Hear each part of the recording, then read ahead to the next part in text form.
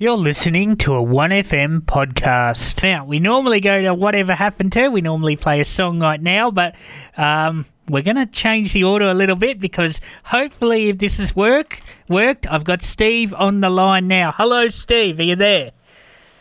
Josh, I am here, and I hope the listeners can hear me as well as you. I can hear you, and I think you are going to air. So, I'll just explain. As people have been listening all week, we've had some big issues with our phone lines this week. If anyone's calling, you can't because there's a phone in the reception area. I can't answer it. You can't call into the studio. So I do apologise, but somehow we've managed to call out, and I've got you on the line, Steve. How are you?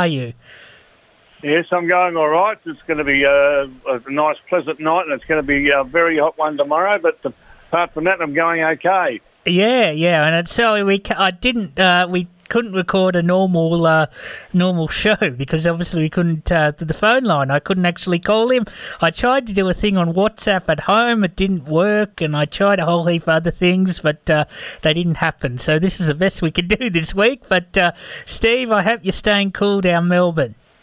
Yeah, I am, Josh. That's and good. It's interesting that you set me a little task by mentioning what we'd like to do, and they gave me an idea, and I thought, well, I'll do some one-hit wonders, which will be relatively short in the spiel, and then we'll play the songs after that. So I thought that would be the easy way to go rather than do one big Whatever Happened To. That is good, and we'll just keep it short because I'm not sure how the quality of this is going all right, but hope it's sounding okay for our listeners, but I guess they can't ring and tell me. But anyway, okay, you've got some one-hit wonders for me. Yes, I have. Now, I've often said, and I think on the time when I was up there with you, I said, oh, well, they don't qualify because it's only a one-hit wonder.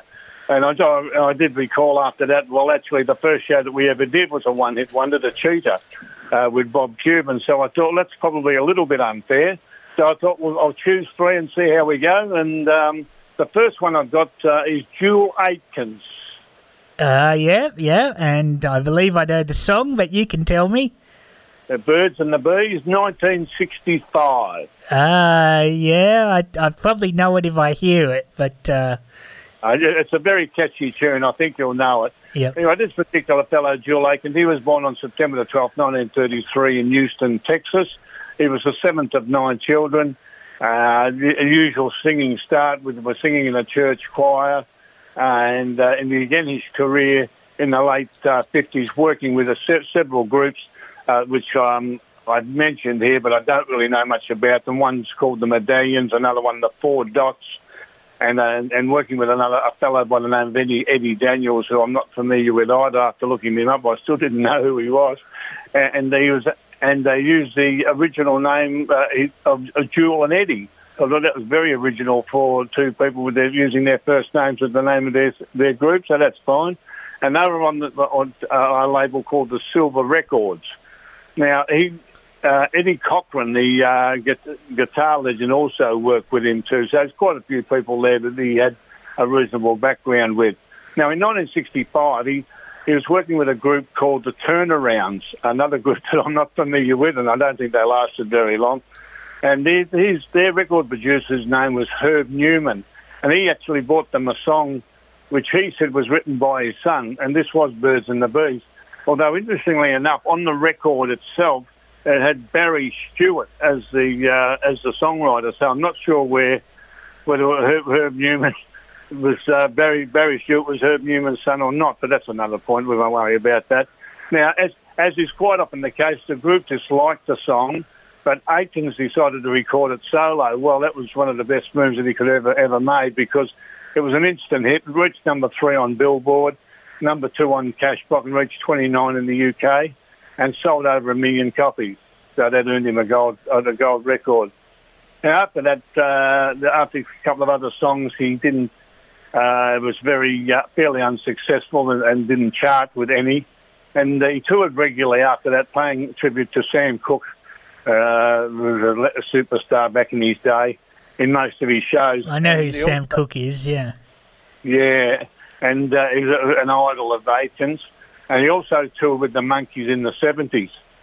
Interestingly enough, I did some YouTubing this afternoon on the people who I've got on tonight, and he sang I listened to a song, his version of Sukiyaki, which he sang in English. It was off an album that he'd made, and it was quite an interesting version. It was interesting to hear the song actually with English lyrics, I must say, and it was quite good. It was almost a dead ringer except for the whistling. It was a dead ringer for Q Sakamoto's version, and the fact that he was singing in English. So now his wife, Eddie May, who he married in 1952, announced his passing from complications from back surgery on March the 1st, 2013. I know that was a fairly quick transition from touring regularly to passing away, but there wasn't a heck of a lot in between. But that song will always be remembered. People will always be able to identify it. Now, our second one, I think just about everybody will know.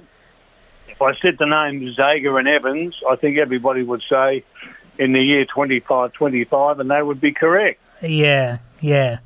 I've heard a lot of this song, and it doesn't. After a few listens to it, I've got a bit sick of it, to be honest. Yeah. Well, it's a song that either grabs you or it doesn't, I feel. And I was listening to it today, and I thought, well, I probably don't need to hear it more than a couple of times myself. So, but it's an interesting song, and it was a song back in 1969, which was probably still relatively, well, I suppose it's still relevant, but they're looking a long way ahead, so it's a bit hard for us to know, I guess. So anyway, Denny Zager, he was born on February the 14th, 1944 in Wymore, Nebraska. And Rick Evans, he was born on January the 20th, 1943 in Lincoln, Nebraska, and he passed away, actually, in February 2018 in Santa Fe, New Mexico. Now, these two fellows met in 1962, and with a drummer named Denny Schindler, they formed a group called the Eccentrics. Now, nothing much happened with them, and they disbanded in 1965, but in 1968, Zager and Evans decided to reunite. Now, this song in the year 2525 was actually originally written by Evans in 1964, but it wasn't recorded until 1968. But the song was number one just about everywhere, and as I just mentioned, in the US, UK, Australia, and Canada, and it was number one on Billboard for 6 weeks, and topping the charts at the same time significantly as two major events in the world which were occurring. And one was the moon landing, and the other one was the Woodstock Music Festival. So it was all happening for them. Wow! And that sold over 4 million copies, that song, which is not surprising in light of the fact that it was number one everywhere. So it was certainly a song for the times, I think. Yeah. There's a good use of it in the TV show Futurama as well. I know that. Oh, right, okay. Now, they only did 2 other singles. They did more than 2 other singles, but the only 2 other singles that actually made the charts, two of them made the charts in Australia. One was called Mr. Turnkey, and the other one was Help One Man Today. Now, they reached number 86 and 94 in Australia, respectively, so you'd have to truthfully say that they didn't actually succeed. Now, as of 2019, I just thought this was an interesting statistic. They were the only act to have had a number one song in both the US and the UK, and never again having another chart single in either country. Okay. That shows how spectacular in its singularity the song was. And that's the most interesting stat. I don't know whether that's statistic now is changed or not. I would have no idea, but that's pretty recent, so I guess it probably is true. Now, the only other information I have here is that the Zager actually commenced a company that builds custom guitars, and it's made quite a big deal out of it, and as far as I can ascertain, it still is in operation today. So those 2 songs, that particular song was a pretty successful song for a one-hit wonder, I've got to say. Now, the last one, we're going for the sublime to the ridiculous, because we've got the last one is Dodie Stevens. Now, that name might not be familiar to a lot of people, but if I said Pink Shoelaces, I think people would immediately identify it, especially us oldies, because it's a 1959 song. And this was quite a unique song, and in the fact that I might mention about this, that on my 60th birthday, I actually dressed up in that particular garb to turn up at my 60th birthday, which was celebrating the music of the 60s. And even though that song was in 1959, well, I thought that was close enough anyway. People gave me quite a few interesting little looks and then realised exactly what I was doing, so it was all right. Now, Dodie Stevens was born Geraldine Ann Pasquale, so that's a bit of a change, on February the 17th, 1946 in Chicago. Now, she recorded her first song, Merry Go, Merry Go Round, at age 8 on Gold Star Records under the name of Jerry Pace. But later on, a fellow by the name of Carl Burns, who was president of Crystalette Records, a pretty defunct label now, saw her on a local show called Strictly Informal. He gave her the name Dodie Stevens and the song Pink Shoelaces. Once again, didn't like the song or her new name. But gradually she grew into it, and she recorded it in 1959 and was a day short of 13 years old when the song actually debuted on at number 96 on Billboard. And in the end, it reached number 3 on Billboard and sold over 1 million copies and earned her a gold disc. She then toured Australia in 1959. And again, I was having another look at YouTube, and she tells this very interesting little story. She toured in 1959 with quite a few people, a lot of whose names I didn't recognise. But unfortunately, they had to make an emergency stop. They went from LA to Sydney. They made an emergency stop in Fiji. And she made the point that she was walking along the beach with her sister, who was on the flight, and a minder. And she actually got approached by a Fijian gentleman who was dressed up as a chief, and he had about half a dozen of his cronies behind him. And he actually asked her, would you marry me?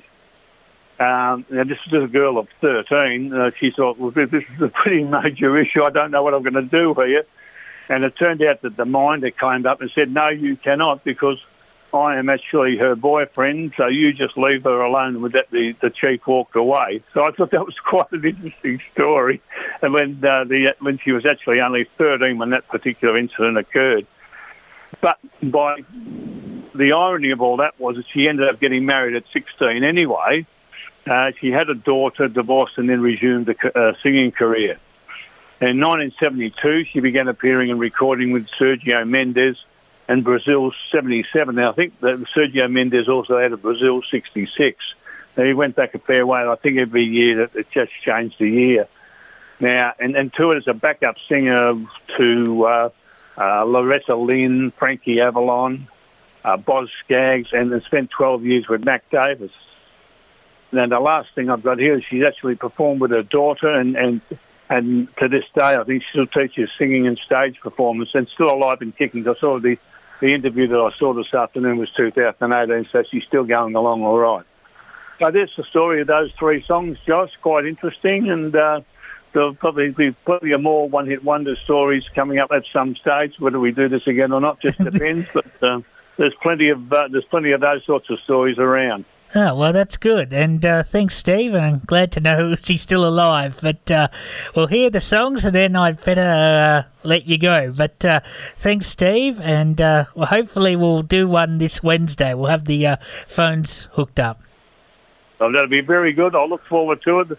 I'm all ready to go. I've got 3 or 4 ready there, so there'll be no problem to get it going. And I really look forward to getting back to our original format again. Cool. Well, I'll play them in the order you talked about, and then I'll say a little bit more. But I'm sorry, I think I've got to hang up, so I'll say goodbye, and okay, I'll see you Wednesday, hopefully. But take care. Thanks, Steve.